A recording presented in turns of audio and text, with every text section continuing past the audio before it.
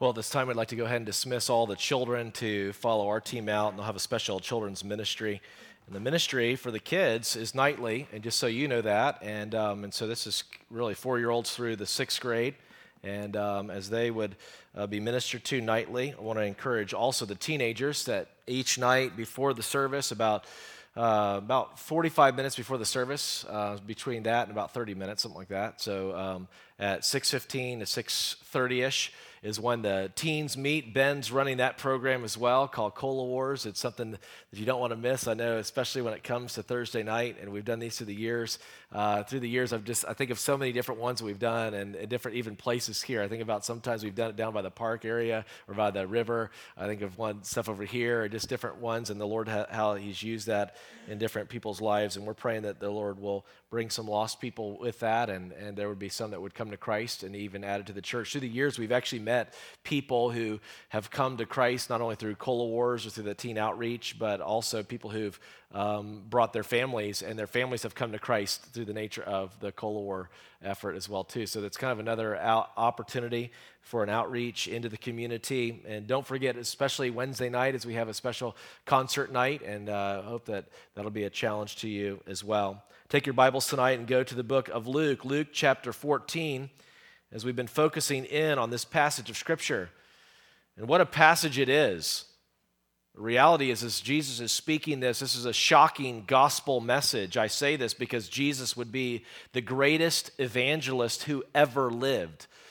As he preached the gospel, he preached it clearly, and so often people would misunderstand his message, and yet they thought the Messiah would come to set up his kingdom and rule and reign, and yet he will do that, but not the first time. And he came to be a suffering servant, to die for the sins of many, as Scripture would teach us. And so here's Jesus really preaching to massive crowds of people. It's the end of, you could say, his ministry here on earth as an earthly ministry before he's going to go to the cross. And so he has massive crowds following him. And so we read this. It's Luke chapter 14 and verse 25. Now great crowds accompanied him. And he turned and he said to them, "If anyone comes to me and does not hate his own father and mother and wife and children, brothers and sisters, yes, even his own life, he cannot be my disciple. And whoever does not bear his own cross and come after me cannot be my disciple. For which of you desiring to build a tower does not first sit down and count the cost, whether he has enough to complete it? Otherwise, when he has laid a foundation and is not able to finish, all who see it begin to mock him, saying, 'This man began to build and was not able to finish.' Or what king going out to encounter another king in war will not sit down first and deliberate whether he is able with 10,000 to meet him who comes against him with 20,000? And if not, while the other is yet a great way off, he sends a delegation and asks for terms of peace. So therefore, any one of you who does not renounce all that he has, he cannot be my disciple." He says, salt is good, but if the salt has lost its taste, how shall it be seasoned? It is of no use either for the soil or for the manure pile. It's thrown away. He who has ears to hear, let him hear. What did he mean by all of this? Actually, as we looked at this closely, we're talking about this. The main theme in this series is this. The theme of this is the true cost of real discipleship. What does it mean to be a real follower of Jesus? I think there's a lot of people who claim the name of Christ who are lost as can be, and if they were to die, they would die and not go to heaven, but they would be shocked as they enter hell. The Scripture actually is clear. Jesus says, many will say in that day, Lord, Lord, didn't we even do good works? And he says, depart from me, you who practice lawlessness. I don't know you. There's no relationship. They knew about Jesus. They could claim the name. They could actually say all the things. There's many people who make these claims. But Jesus wanted to make it very clear as he turns to this lost crowd and he speaks to them. He calls them to full faith. If anyone comes to me and does not hate his own father and mother, and you're going, wait a second, what does that mean? And really yesterday morning we came to the conclusion, he's not saying go around and hate everybody and hate your parents and hate your kids, and hate your friends and hate those around you, hate your own self. What is he saying though? Actually, he's using what's called a Hebraism. He was teaching people the reality is you should so love me supremely that any other love in comparison is like hatred. But you're not supposed to hate anybody. I mean, so the truth is that you love people, but you just love him that much more. So we came to the conclusion, really after the first message was simply this: a genuine disciple of Jesus is a person who loves Christ supremely. Anything short of that is simply idolatry. And he's calling you to forsake every idol of human relationship for the one true God.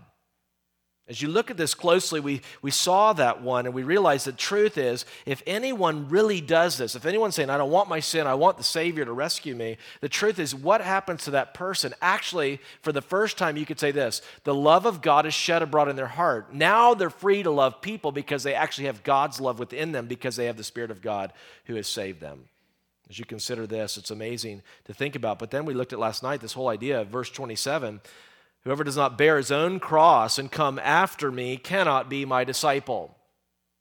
As we looked at this yesterday, we came to this conclusion. What does it mean to bear the cross? Actually, cross-bearing is a sign of total submission to the higher authority.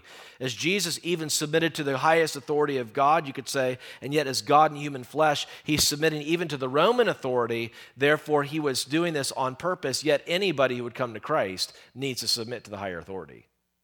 If you're saying, I want Jesus to save me, but I'm not going to give him my life, well, then you're not going to get saved. It doesn't work that way. It's not Jesus sort of kind of rescue me from hell. I don't want to go there, but I'm not going to submit to you. That makes no sense. It's like saying I want Jesus as my Savior, but I don't want him as my Lord. That doesn't make any sense. Anybody who really comes to Christ may not understand everything it entails, but the truth is there's a submission in their heart to the lordship of Jesus. There's a submission to the reality of he's the Savior and I can't save myself, and I'm giving my heart, my life to him as my greatest treasure.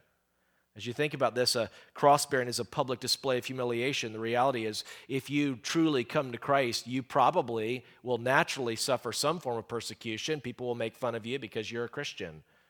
There's a public style of humiliation for those who bear the cross. Cross-bearing is a willingness to die to self and to follow Christ completely. It's not just partial, no, it's complete. It's that whole idea of dying, of that corn of wheat falling into the ground and dying, and if it doesn't die, it remains alone, but if it dies, it brings forth much fruit. And here's the dilemma. I think there are many people who have prayed prayers and have never come to the point where they've really died to themselves and let Christ live in and through them. Are you seeing this? Because the truth is, apart from that, there is no true spiritual life. I think there's been a disservice to many people for many years, and people are dying and going to hell because people have been told, just pray this, and it gets you there. It's not the prayer that saves you, it's Jesus who saves you. As you consider this even further, though, tonight as we look at this whole idea of really what it means to be a true follower of Jesus Christ, we came to this last night, that a genuine disciple of Jesus is a person who surrenders to Christ fully. Not just a one-time surrender, but actually that one-time surrender, initially it begins, but it's a constant day-by-day surrender, bearing the cross and taking up your cross daily and following him. That's a serious deal for those of us who are true believers, and so we realize that, again, we surrender to Christ fully, and we constantly surrender. Isn't this interesting? Have you noticed the nuances between verse 26 and verse 27, even in this passage? Because the nuance is this: he's calling people to come to him, and yet verse 27, he doesn't say, come to me, he says, come after me. And here's the truth: anybody who truly comes to Jesus will naturally come after Jesus. For a person to say, I get saved, but then for the rest of their life, they're backslidden, that doesn't make any sense, actually. And I think we will see this even more tonight as we look at this passage. Now, tonight I love it because it's illustrations. And now I say this because as a preacher, we know this. I can preach to you and give you serious doctrine and go through truth after truth, and eventually what happens is you see people, you're starting to lose people, and then you bring in an illustration, and it is amazing how people perk up, their head lifts up, they kind of key in with the illustration, because illustrations are helpful, and Jesus is using two illustrations. So we begin tonight as we consider this one. Here's the theme tonight. So if you're here tonight for the first time, then it's the main theme. If you're not here for the first time and you were here yesterday, then it's point number 3. Okay, but here we go. Ready? A genuine disciple of Jesus is a person who counts the cost carefully. They think. They use their brain. May God help us use our brains tonight. Father, let's pray. Lord, as we come before you, Lord, we are so thankful for who you are. You are so kind to us to deliver your word to us. And yet, God, here we are. We get to hear the preached scriptures. Lord, in many countries, if this were to happen this evening, the same place or same message in another area of the world, we could all be killed for this. So we are so privileged, and so often we count it for granted too. We take it for granted. So I pray, God, tonight as we hear the message, that you would give us ears to hear, that, Lord, everyone in the room that hears the word, that, Lord, you would stir them in a real way. God, thank you so much for what you're going to do. Lord, if there's someone lost, please, by your grace, bring them to a saving knowledge of Christ. May they humble themselves in true repentance and faith. And God, thank you for what you're going to do tonight. Empower me now. Use this message for your glory. In Jesus' name we pray. And all God's people said, amen. As we look at this passage tonight, we consider the idea of thinking because Jesus wants you to think, to use your brain. Now, can I remind you, there are religions out there that say, don't use your brain. Don't think, whatever. But no, here's Jesus saying, no, actually think. And Scripture tells us this. Remember Philippians says, whatsoever things are true and honest and just and lovely, if there be virtue, praise, think on these things. So biblical Christianity is a call to think, to use your brain. That's what I love when I talk to people so often. They say, well, Jeremy, I don't believe the Bible. I believe actually in science. And I'm thinking, so do I, actually. You want to talk science a little bit? Because I love to do that with people that really claim to be really brilliant people, but when it comes down to it, the truth is they're willingly ignoring the reality of a God. And they do this because if they can somehow in their mind say that God doesn't exist, then they don't have to submit to him. And so the reality is they're naturally and purposely suppressing this. The truth is you look around and you see there's no way with this intelligent design, there's no intelligent designer. This did not happen by chance. You look at this, though, and reality is not everyone thinks. My heart races to this whole idea of considering the cost, and I go to quite a few years ago at Northland Camp. I think about as we began, we would get up there in the summer, and we're getting ready to have a whole summer ministry where we're ministering to people, and from children to teens to families, and I remember at one point in time getting there early enough that I go, and it was a couple days before the whole thing was going to kind of get together and everyone, the staff coming together. And I went into the weight room at Northland, and I like to work out a little bit if I can. And so I was working out, and when I went in there, I met a guy who was from South Carolina, where I'm from. And we didn't know each other beforehand, and I meet this guy, and he's a teenager. He's probably, I think, 16, 17 years old, and he came to work at camp, and yet it was prior, before everyone came, and as he began to talk to me right away, I knew there is no way this guy is going to be counseling anybody because he needed counsel, okay? I mean, he was revealing this as I'm talking to him in just a normal fashion. I realized, again, too, we would always have people that would come that would work at camp that we would call projects. Now, don't get me wrong, everybody is a project, okay? We're all projects. But there's a point where you're going, this guy's counseling no one because he needs counsel, okay? And yet, as he's there, I'm talking to him, and we're becoming friends. I mean, I enjoyed his fellowship and friendship even that way, too.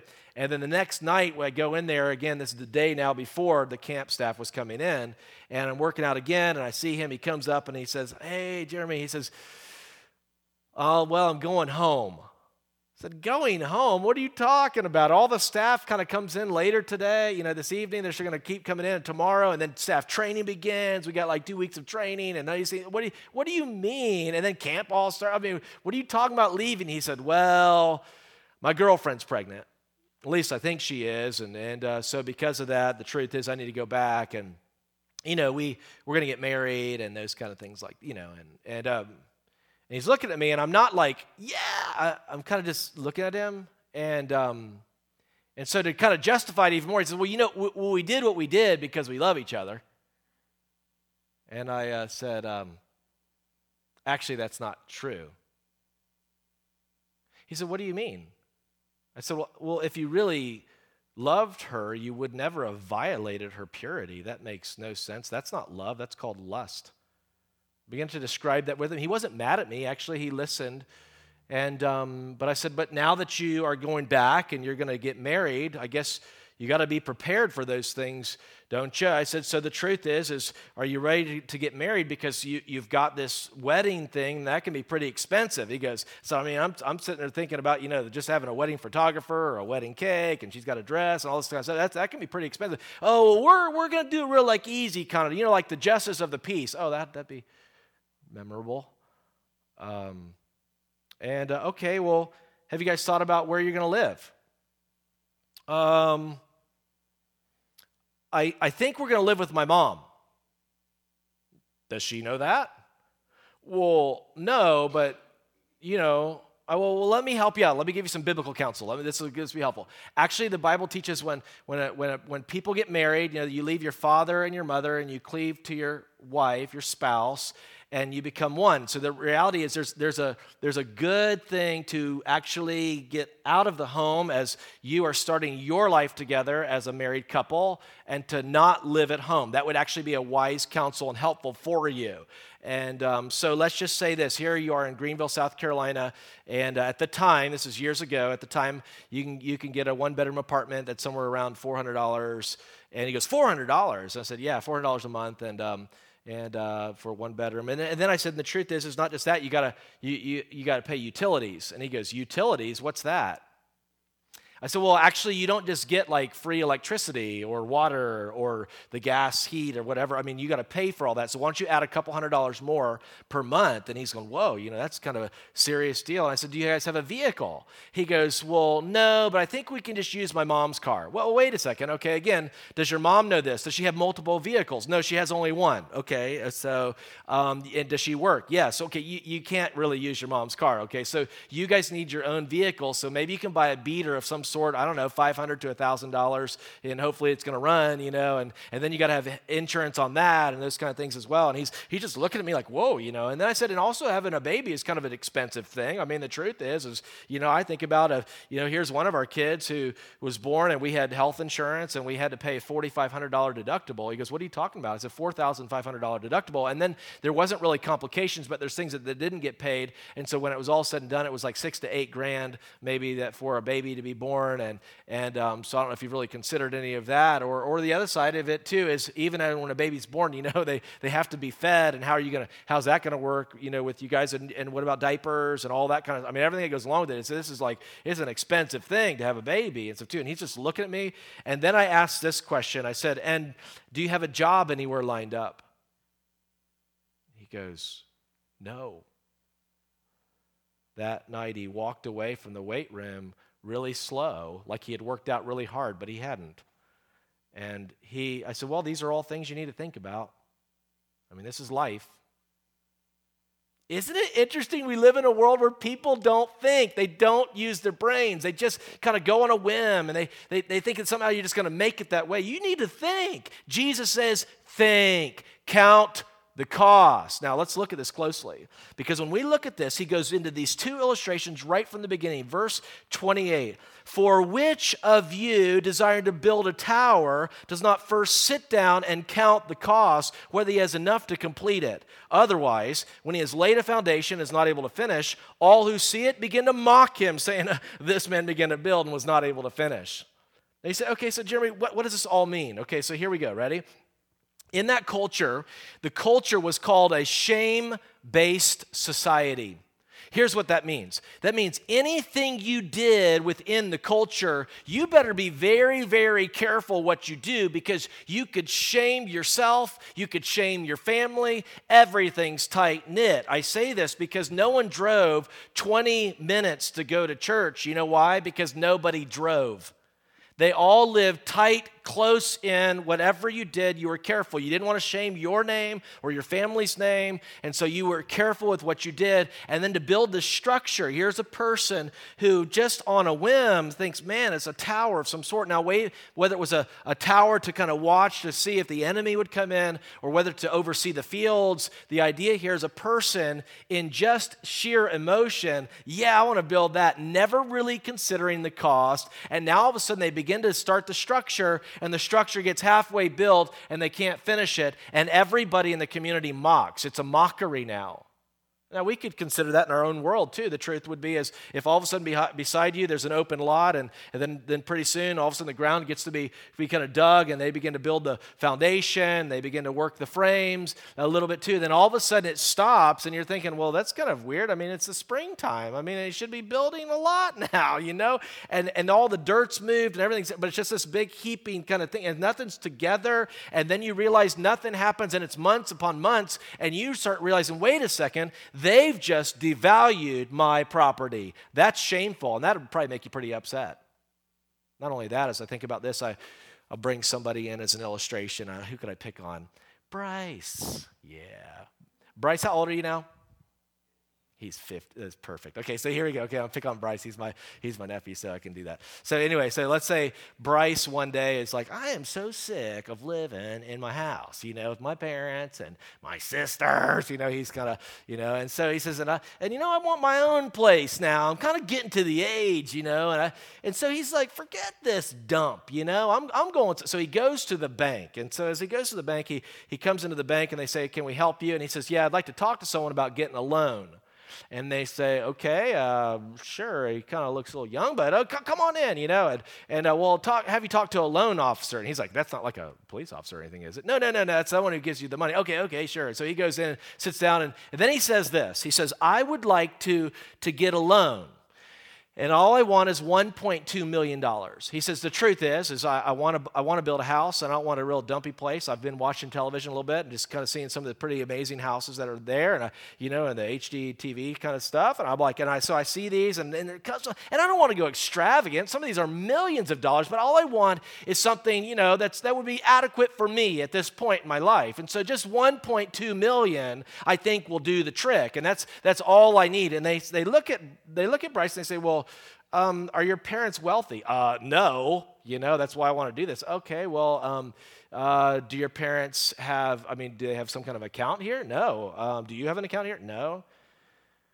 What do you think? He said, and then Bryce says, I just want my $1.2 million. So what's taking you guys so long? What would the loan officer say to Bryce? If he were really nice, he might just say, get out.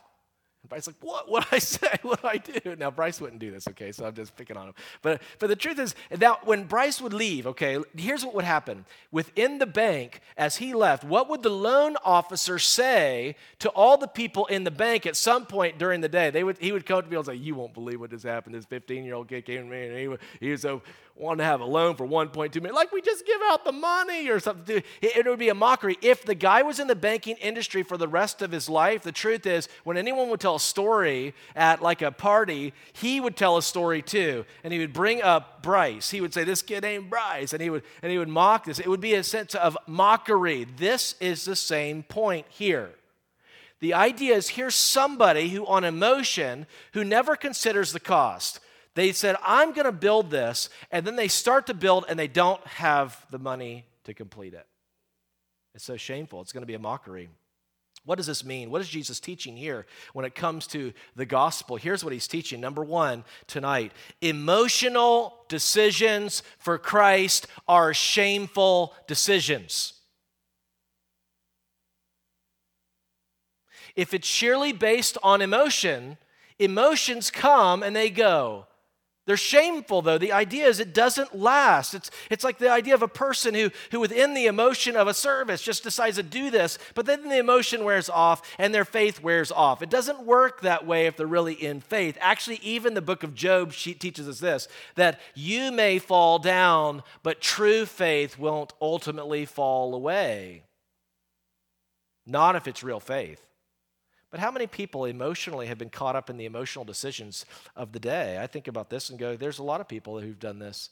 Now I say this, and I'll be honest this way, okay? Let's poll the crowd for a minute, okay? How many of you that when you got saved, you look back on and you go, man, Jeremy, I really believe I've been truly born again and truly saved. And for you, there was emotion. In other words, that night when you got saved, maybe there was tears, but there was definitely some serious emotion going on the night that you got saved or the day that you got saved. How many of you that would say, yes, Jeremy, that happened to me? Okay, all right, good stuff. And you put your hands down. Now, how many would say this, though? I got saved, and there's no doubt about that. I've repented. I've trusted in Christ as my Lord and Savior. But the day I trusted Christ, there wasn't a lot of emotion. But there's evident fruit that I have been truly born again. But there wasn't a lot of emotion involved. Is anyone like that? Would you just slip your hand up if that's true of you? Okay, yeah. So it's almost like half the crowd. Isn't that interesting? Now, I'm saying this because if it's only emotion, emotions come and go. But the truth is it's more than just emotions. Think of it this way. If it's an emotional decision for Christ, they will be shameful because, again, the emotions will come and go. If it's only intellectual faith doesn't save you either. There are people who can give you all the right answers. There are some of you in this room who can totally give me the right answers, but when it comes to authentic faith, you don't have it. In other words, even the Bible says the demons believe in Jesus and they tremble. Some of you don't tremble at Jesus at all. For you, it's just kind of a thing you've grown up with, and you can tell the right answers, and you can say Jesus, and He died on the cross, He rose from the dead, but He doesn't affect you. The demons believe in Jesus. They even tremble, but they're not going to heaven. That's why it's not just an intellectual or a mental assent in Jesus. So the truth is, it's with the heart, it's with the mind, it's with the will. It's all of you saying, I don't want my sin, I want Christ to rescue me. Now I say this because it brings us to the next illustration. The next illustration is an illustration about war. As you look at this closely, we see this. He says in actually verse 31, or what king? Now, as he says this, he's drawing everybody into the crowd to have you think that you're a king. So if you're here tonight and you're a guy, guess what? You're a king. That's pretty sweet, huh? Or if you're a girl tonight, guess what you are? You're a queen. Okay, so here you are, sir, you've got your kingdom, or maybe here you are, ma'am, you've got your queendom. I mean, but let's just imagine for just a minute, that's you. You are a king or a queen, and you rule. You have a kingdom.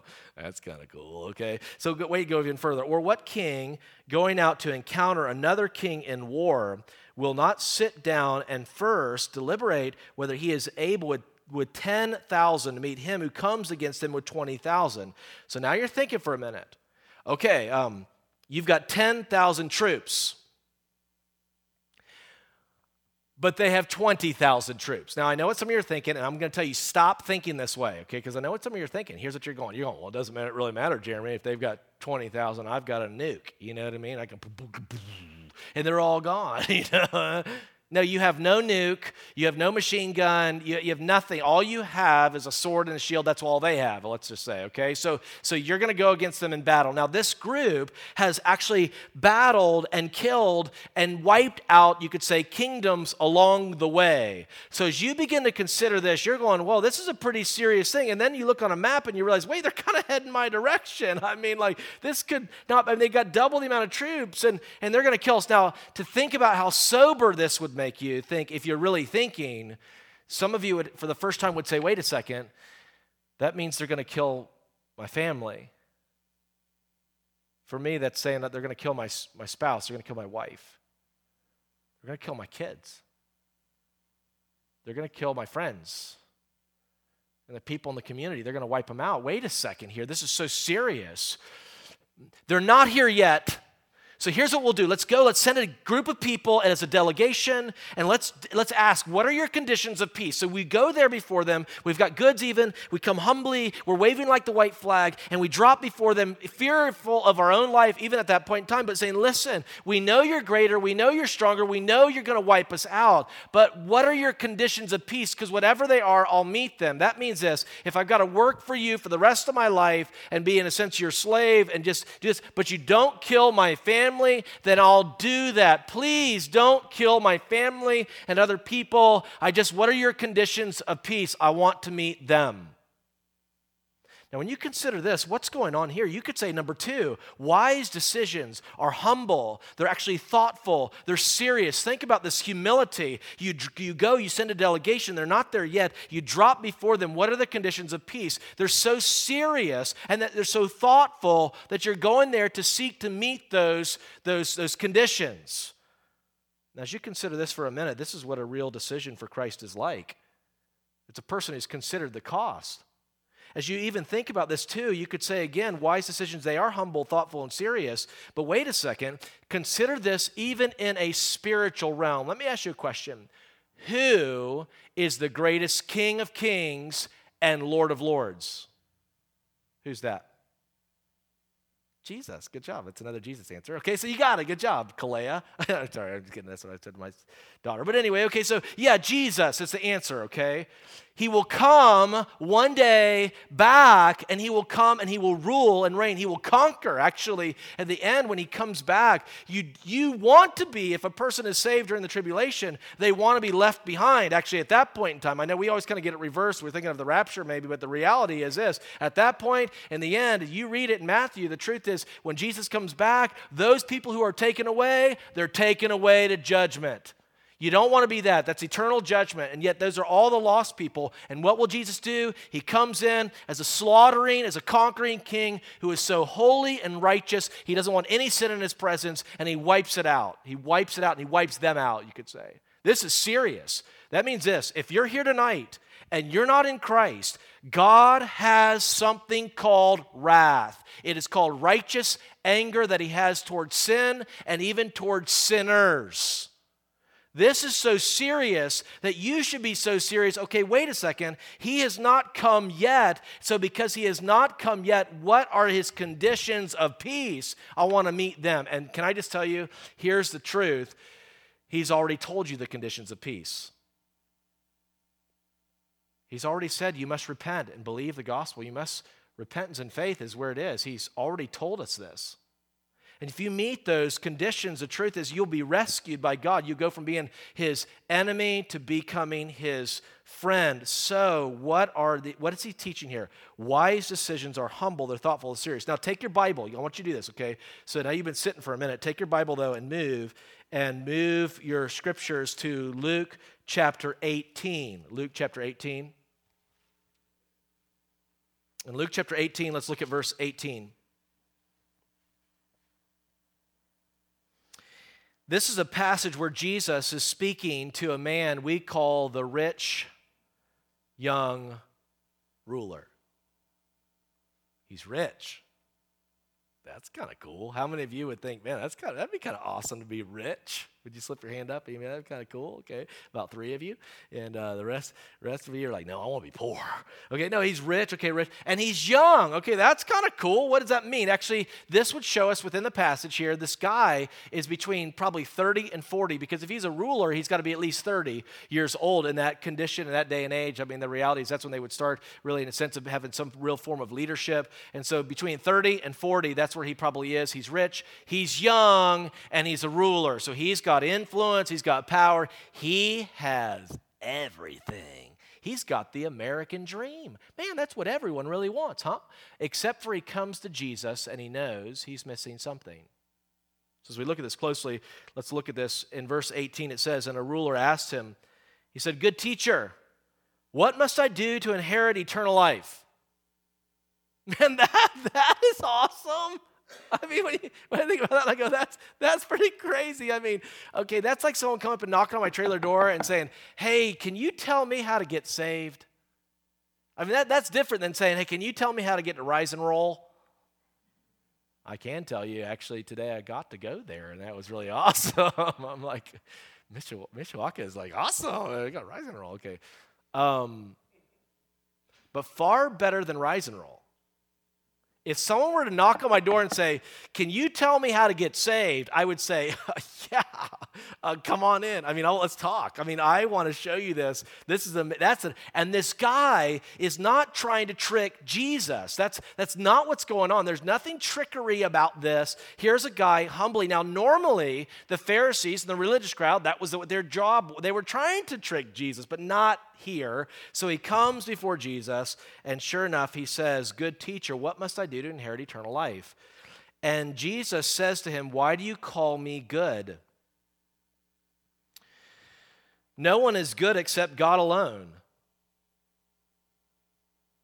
Do you realize within their culture, no one was called good naturally? That was reserved for God. So for you to say, "Good teacher," you're saying, "I'm a God-like teacher," and that again is reserved for God. He didn't rebuke the guy. He didn't say, "Don't you ever do that. That's for God." He's saying that is reserved for God.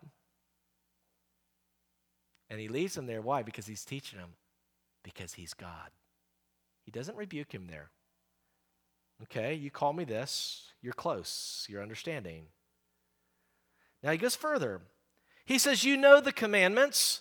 Do not commit adultery, do not murder, do not steal, do not bear false witness, honor your father and your mother." What? What are you saying, Jesus? I mean, at first glance, we all should be going, okay, that is not how you get saved, okay? You are not saved by your good works. I mean, the Bible even says, not by works of righteousness, which we have done, but it's according to his mercy that he saves us. I mean, you remember Ephesians 2:8-9, "For by grace that you're saved through faith, it's not of yourselves, it's the gift of God, not of works, lest anyone would boast." I mean, hello? So Jesus, what are you saying? You know the commandments, and let's look at the commandments. What is he saying? Now, he's not exhaustive in the list either. He gives you some of them that are dealing with humankind. So as he says this, it's interesting that he would bring this up. And why would he say, "Look at the commandments"? But actually, this is so masterful. You know why? Because the Bible even teaches us this. In the book of Galatians, that the law is the schoolmaster that brings us to Christ. Actually, Paul said this in Romans 7, verse 7. He said, "Is the law sin? No, not at all. But I would not have known sin except by the law, because the law said you shouldn't covet, and I realize how much I covet and lust." And so he's saying, actually, the law shows us our sin and shows us that God is holy. So this is true. When you begin to look at the law close to, really face to face, when you come face to face with it, and you really consider it in a real way, what does it do? It actually brings conviction to the person to show them there's a need for the Savior. Apart from this, people don't get saved. I wonder if sometimes we're presenting the gospel in the wrong way. Here's Jesus, who maybe in a modern day evangelism course in a Christian college might fail. Or maybe Jesus gets it right and we're doing it wrong. Are you catching this? So we look closer, and so he brings up the commands. Now, as he brings up the commands, the man responds. In verse 21, he said, "All these I have kept from my youth." Now, think about this for a minute. For the most part, he is saying the truth. He's not trying to trick Jesus. There's nothing in the passage that teaches us that somehow this guy's trying to be deceptive towards Jesus. He really is saying this. Now, when you consider this, okay, he's just heard this. Thou do not commit adultery. And he's thinking, I don't cheat on my wife.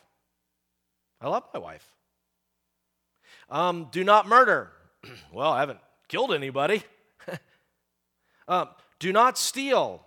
Honestly, I try to be wise and honest in my business dealings. I mean, do not bear false witness. I mean, no, I don't try to slander anyone. I don't try to lie. I try to tell the truth. I mean, and honor your father and mother. Okay, well, I mean, I do. I love my parents. I mean, really, from my youth, I've sought to keep those. I think the guy's being really honest with himself, but he's not really seeing the commands as he should.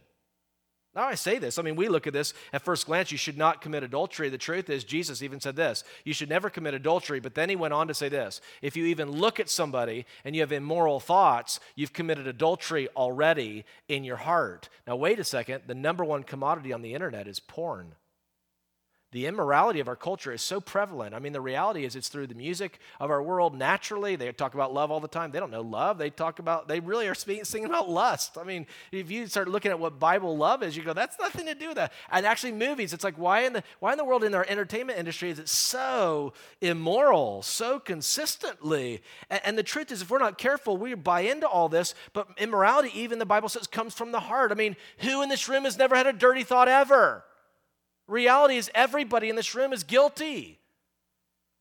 You look even further and you go, okay, so the idea of adultery, but that's not just the only thing that he says here. The truth is, he says, you should not murder. Now, we learned this yesterday morning. If you have hatred in your heart, you're like a murderer. I mean, who has never had any hatred ever? The truth is, we all have gotten angry. We've said, I hate you maybe to somebody. This is who we are. And yet we've had, this is where it begins. It begins from anger from the heart. We've all been angry from the heart. Wait a second, do not steal. Every last one of us has stolen in some way. I mean, you may steal by robbing from God in the sense that God gives you all the money and you never give anything back. And the reality is it's all his in the first place. There's the truth of that. Maybe that you call it five-finger discount and you actually take something. Or maybe you cheat on your taxes. Or maybe you don't work hard. I say this because if you're an employee and you got somebody who's working for you and they give you about 50% of their effort while they work for you, what are they doing to you? They are stealing from your company. That means you're supposed to always work hard. Wait, do not steal. Do not bear false witness. No lying ever or slandering. I mean, have you ever told a lie? Yeah, I mean, yes. I mean, honor your father and your mother. Did you ever dishonor your father and your mother growing up? Every last one of us are guilty.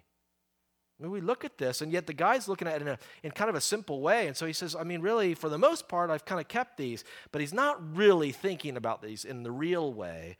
So when he hears this, here's what happens. Verse 22, when Jesus heard this, he said to him, well, one thing you still lack. Here's what it is. Next two words. Sell all. Sell all that you have and distribute it to the poor, and you will have treasure in heaven, and come, follow me. Now, what if I told you that? Hey, we got this ministry thing going on, so here's what you need to do. Liquidate everything you got, give it all to the poor, and you join our team, follow me. You'd be like, Jeremy, Lord bless you, pat me on the back, just kind of got other things I'm doing. Okay, but this is not anybody saying this. This is Jesus himself. This is Messiah. This is God in human flesh. He's saying, sell it all, liquidate it all, give it to the poor. You'll have great treasure in heaven, and follow me. What should the guy have done? He should have said, yes, no problem, and I'll sell it all. I give it to the poor, and I'm following you, Jesus, because you're calling me, and I'm following, I'm obeying. But no, he doesn't do that. Actually, he doesn't. It says this in verse 23, but when he heard these things, he became very sad,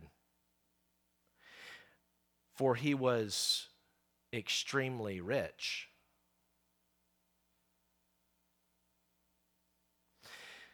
Jesus, looking at him with sadness, said this, how difficult it is for those who have wealth to enter the kingdom of God. He actually says this in the scriptures right in front of me, exclamation. How difficult it is for those who've got a lot of money to enter the kingdom of God, he says to this man.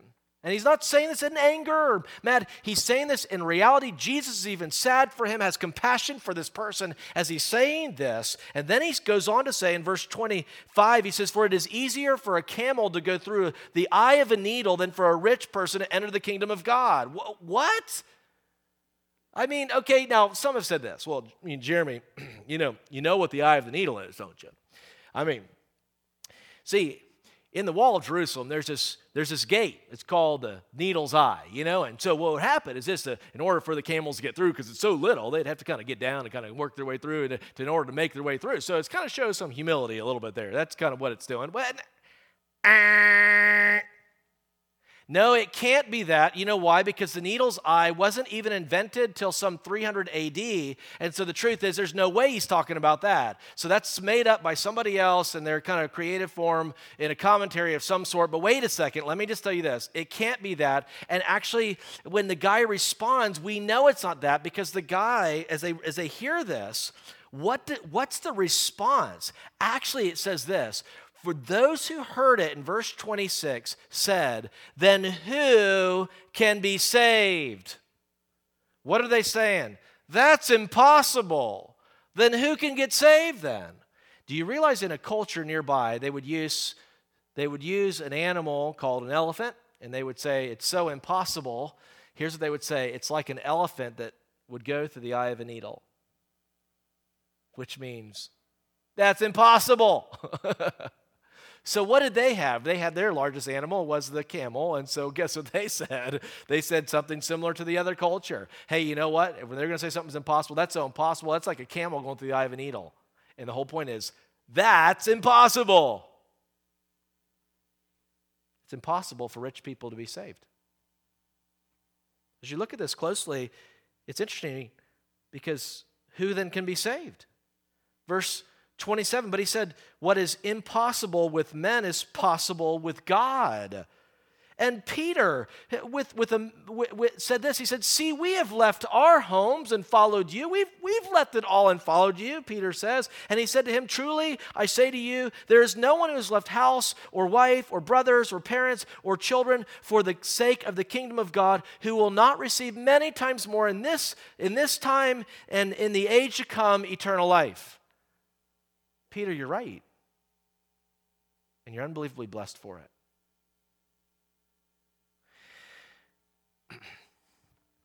Now, here's the point. Actually, I heard this statistics. Actually, it's a number of years ago it came out. Here's what it was. If you make a combined household income of 10 grand a year or more, you're in the top 84th percentile in the world. That means if you're here tonight and you're on welfare, you are really rich compared to the rest of the world. Actually, if you make $44,000 a year or more, according to the world standard, you're in the top 99th percentile in the world. You know what I'm looking at tonight? I'm looking at a bunch of rich people. How hard it is for those who have riches to enter the kingdom of God. You know why? Because it's so simple to trust in your riches. It's so easy to look to yourself that somehow you're okay. And this is the whole point. You're self-sufficient. There's no real need. And yet maybe this is one of our problems within our world today. It's impossible for rich people to be saved. But not apart from God. Because with God, he says all things are possible. So you look at this and go, okay, that's good news, that God makes it possible for even rich people to be saved. So what is he doing here? Okay, here's this man who is trusting in his wealth. Okay, really, for the first time, what are you seeing? You're seeing this guy understand the gospel and see himself as a sinner. Because here he is realizing he's got all this wealth. If I liquidate it all and I give this and I distribute this to the poor, okay, I'm not going to have any more money. Wait a second. And what is it showing? For the first time, he's starting to realize this man is an idolater. He loves money. Commandment number 10, you should not what? Covet. So this guy, maybe for the very first time in his life, now he sees himself as a sinner.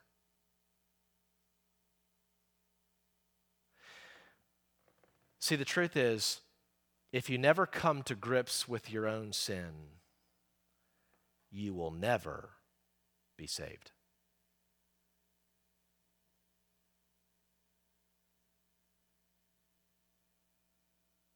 This man, he walks away from Jesus, but honestly, think of it this way. This is the kindness of Jesus. This man is now one step closer to truly getting saved, because for the first time in his life, now he truly sees himself as an idolater and as a sinner he needs to be rescued. He walks away convicted. I think later he gets saved. I don't know. But Jesus takes him one step closer, because apart from this conversation with Jesus, he would be lost as can be, and he would think he's okay. But this is the kindness. Now, wait a second. I can't stop here. Go to chapter 19 really fast. Okay, look at this. Chapter 19, Jesus, again, he's making his way to Jerusalem. He's going to the cross. That's where he's making his way, but he enters Jericho. And as he enters Jericho, in verse 1 of chapter 19, it says he entered Jericho and was passing through, and there was a man named Zacchaeus. Remember this growing up? Hey, Zacchaeus, what was he? He was a wee little man, and a wee little man was he. Remember what he did? He climbed up into a sycamore tree. Why? For the Lord he wanted to see. But then as the Savior passed that way, what did Jesus do? He looked up in the tree, and what did he say? He said, Zacchaeus, you come down. Why? For I'm going to your house today. Remember that song? Okay, actually it's pretty biblical, because here it is, okay? Verse 2, here he is, Zacchaeus. He was a chief tax collector and was rich. How does a tax collector make their money? Do you remember this? Here's what they would do. They would actually, for one thing, they would sell their countrymen.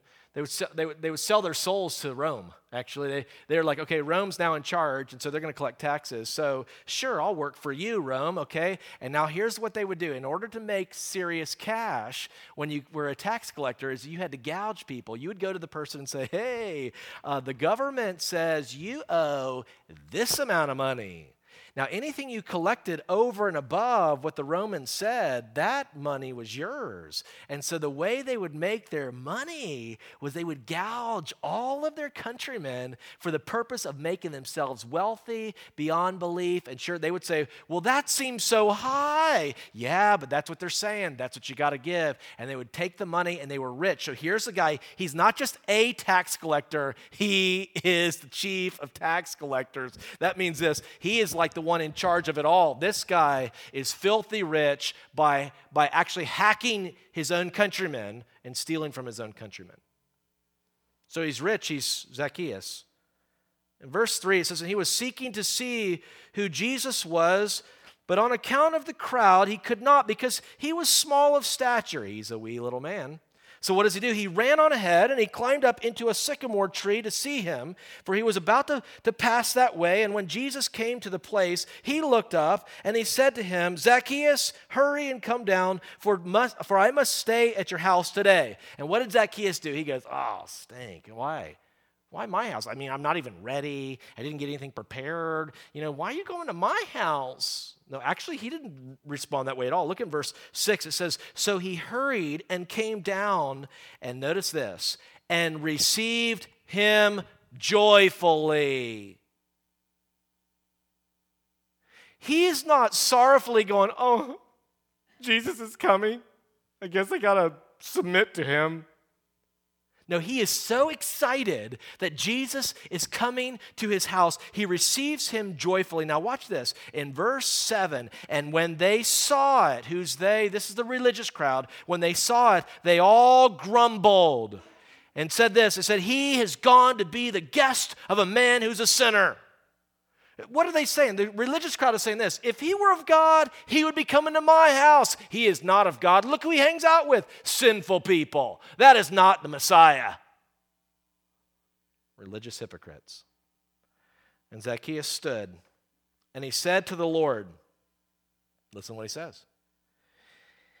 Behold, Lord. For Zacchaeus to call him Lord. What does that mean? He's saying, Jesus, you are supreme, and I am like a subject to you. You are the master, and I'm like your slave. That is his cry out to him. Lord, and then as he says this, the half of my goods I give to the poor, and if I have defrauded anyone of anything, I restore it fourfold. Okay, what?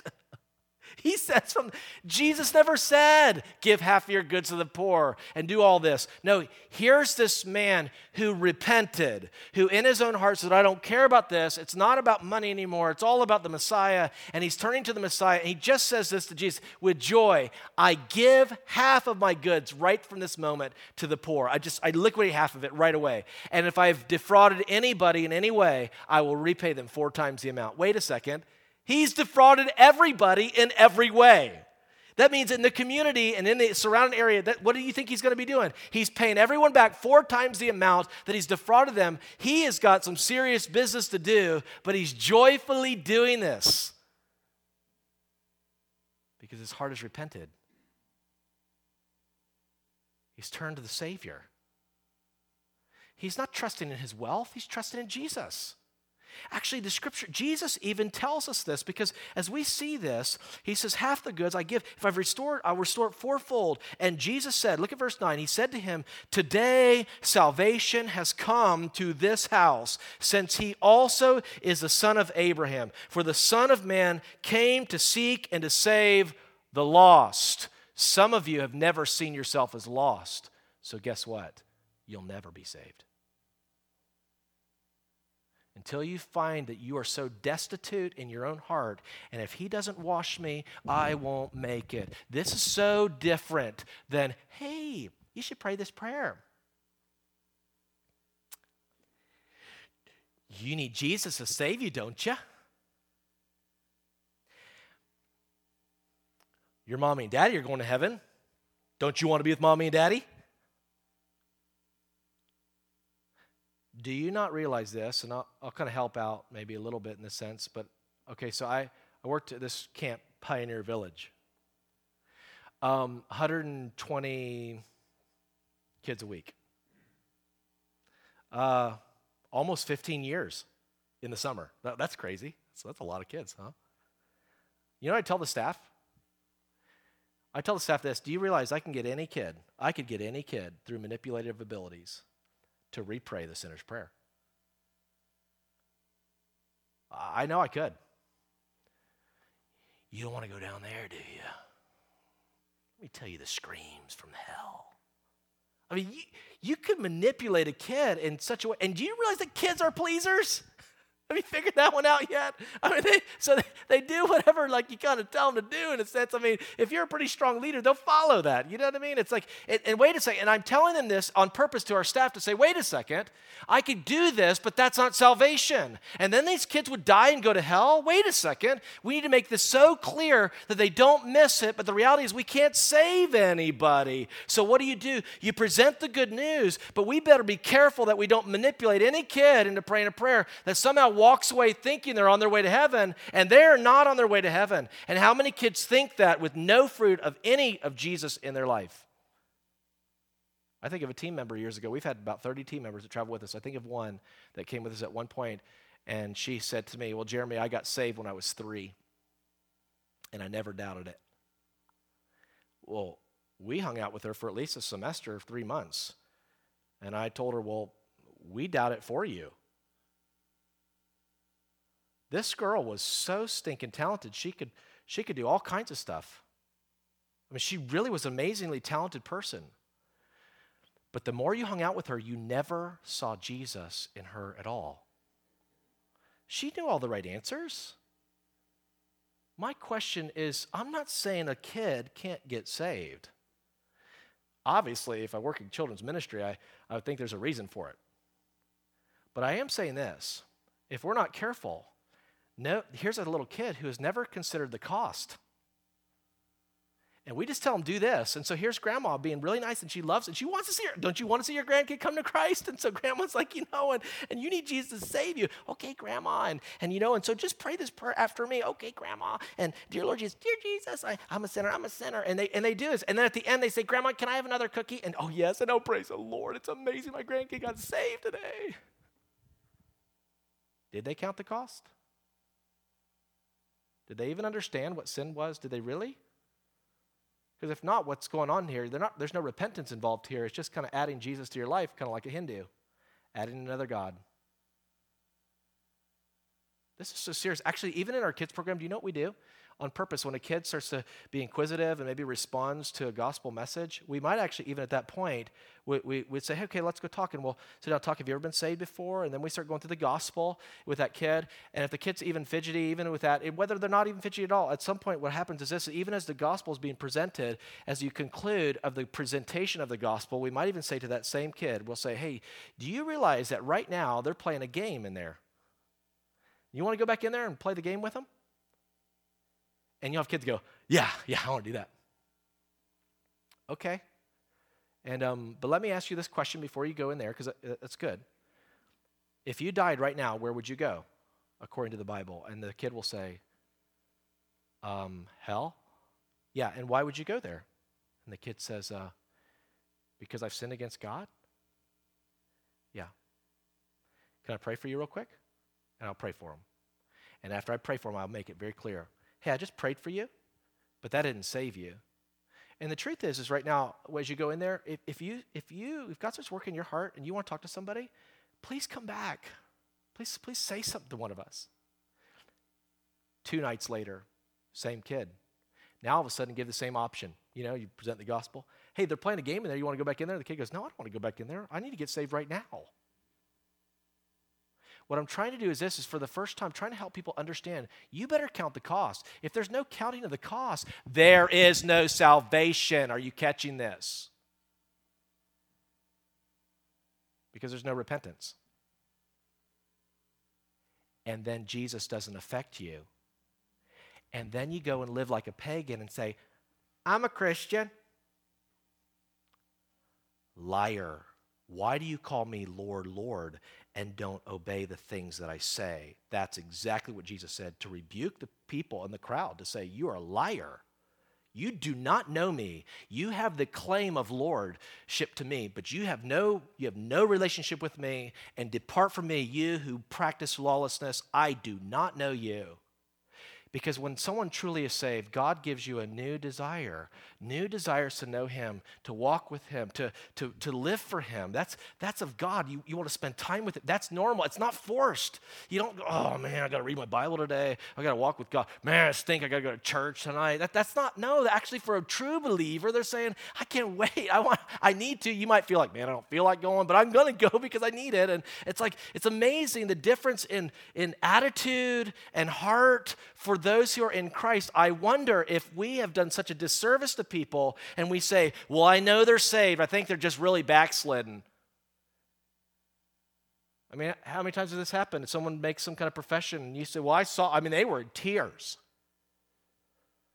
And 2 weeks later, they have nothing to do with the church. They don't want anything to do with the church and they can't stand Jesus. And they call themselves an atheist. And we say, oh, they're just having a bad day. They're just kind of backslidden. Why don't we get honest? They never got in the first place. If they really did, they wouldn't go out from among us because they would be of us. I really believe that so often we're just not getting this. But I prayed with them. This is frightening to me. Now, I'm not telling you don't share the gospel and don't freak out. I tell our counselors on the other side of things, okay? Don't be so freaked out that you can't present the gospel and call people to Christ. But don't be manipulative either. In other words, you better walk in the Spirit and you better be careful as you present the gospel. You can't save anybody, but you can present the gospel to people. But here's Jesus with a rich young ruler, and he's saying, you better count the cost. I mean, if you're really going to get saved, this is what it means to be saved. Now, as I land the plane, okay, and this is the longest message within this series, just so you know. As I look at this, go back to where we started. It's Luke 14. Because as we conclude, you could say this. Jesus is saying this. It is all or nothing. You don't partially repent. You sell all. What you see here is Jesus is making it very clear. I'm not looking for any phony disciples. You better count the cost. As he concludes with this whole idea of even building this tower, or the idea of going to war, we see in Luke 14, and we see in verse 33, as he concludes this segment of this message, he says this, so therefore, any one of you who does not renounce all that he has cannot be my disciple. That's verse 33. You look at this and go, wait a second, what is he saying? It's all or nothing. If you don't forsake all that you have. Now, wait a second. For anyone coming to Christ, this is what happens. What if you really repent, you're saying, I don't want my sins, I need the Messiah, and I'm trusting in Christ. And the truth is, you might not understand everything about every aspect of salvation because you're not going to. Actually, there are theologians who work through this all their life, and the glories of salvation is like this unbelievably beautiful diamond, and you can see it in different facets in different ways, from different angles, but it's unbelievable. Okay, but it's so simple that a child can understand it. But as you begin to look at this, the word forsaketh, the idea of forsaking all, is actually in the present tense. What does that mean? Here's what that means. That's not a one-time forsaking that you do, but you're constantly forsaking everything that you have for the Messiah. Why? Because he's totally worth it. And the truth is when we give it all and we sell it all to the Lord. Now, I'm not telling you go out and liquidate your bank account, okay? I'm not saying that, and I don't think Jesus is saying that either here, but the truth is we should be so willing if he says liquidate the bank account, okay, I will do that. I mean, the truth is whatever he wants is what you want to do. And as you consider this whole idea of selling all that you have, and yet you look at this and go, really? Tonight, if you have been truly saved, guess what's happened to you? You have become an owner of nothing if you're really saved. But you are now a steward of everything. An owner of nothing, but a steward of everything. Now think about this for just a moment. Some of you left your house tonight and you drove in your vehicle and you came here to church. But what I'm trying to do is this. I'm trying to help you see this, that tonight when you leave here, you'll leave here in God's vehicle and go back to God's house. And the idea is that you would be a wise steward of God's bank accounts and God's stuff. Because you don't own any of it. But you're a steward of everything. And you're going to give an account of how you stewarded God's money and God's stuff. So for the true believer, I go, well, I have repented and trusted in Christ. But this says, okay, whose stuff is this? And once again, we say, God, it's all yours.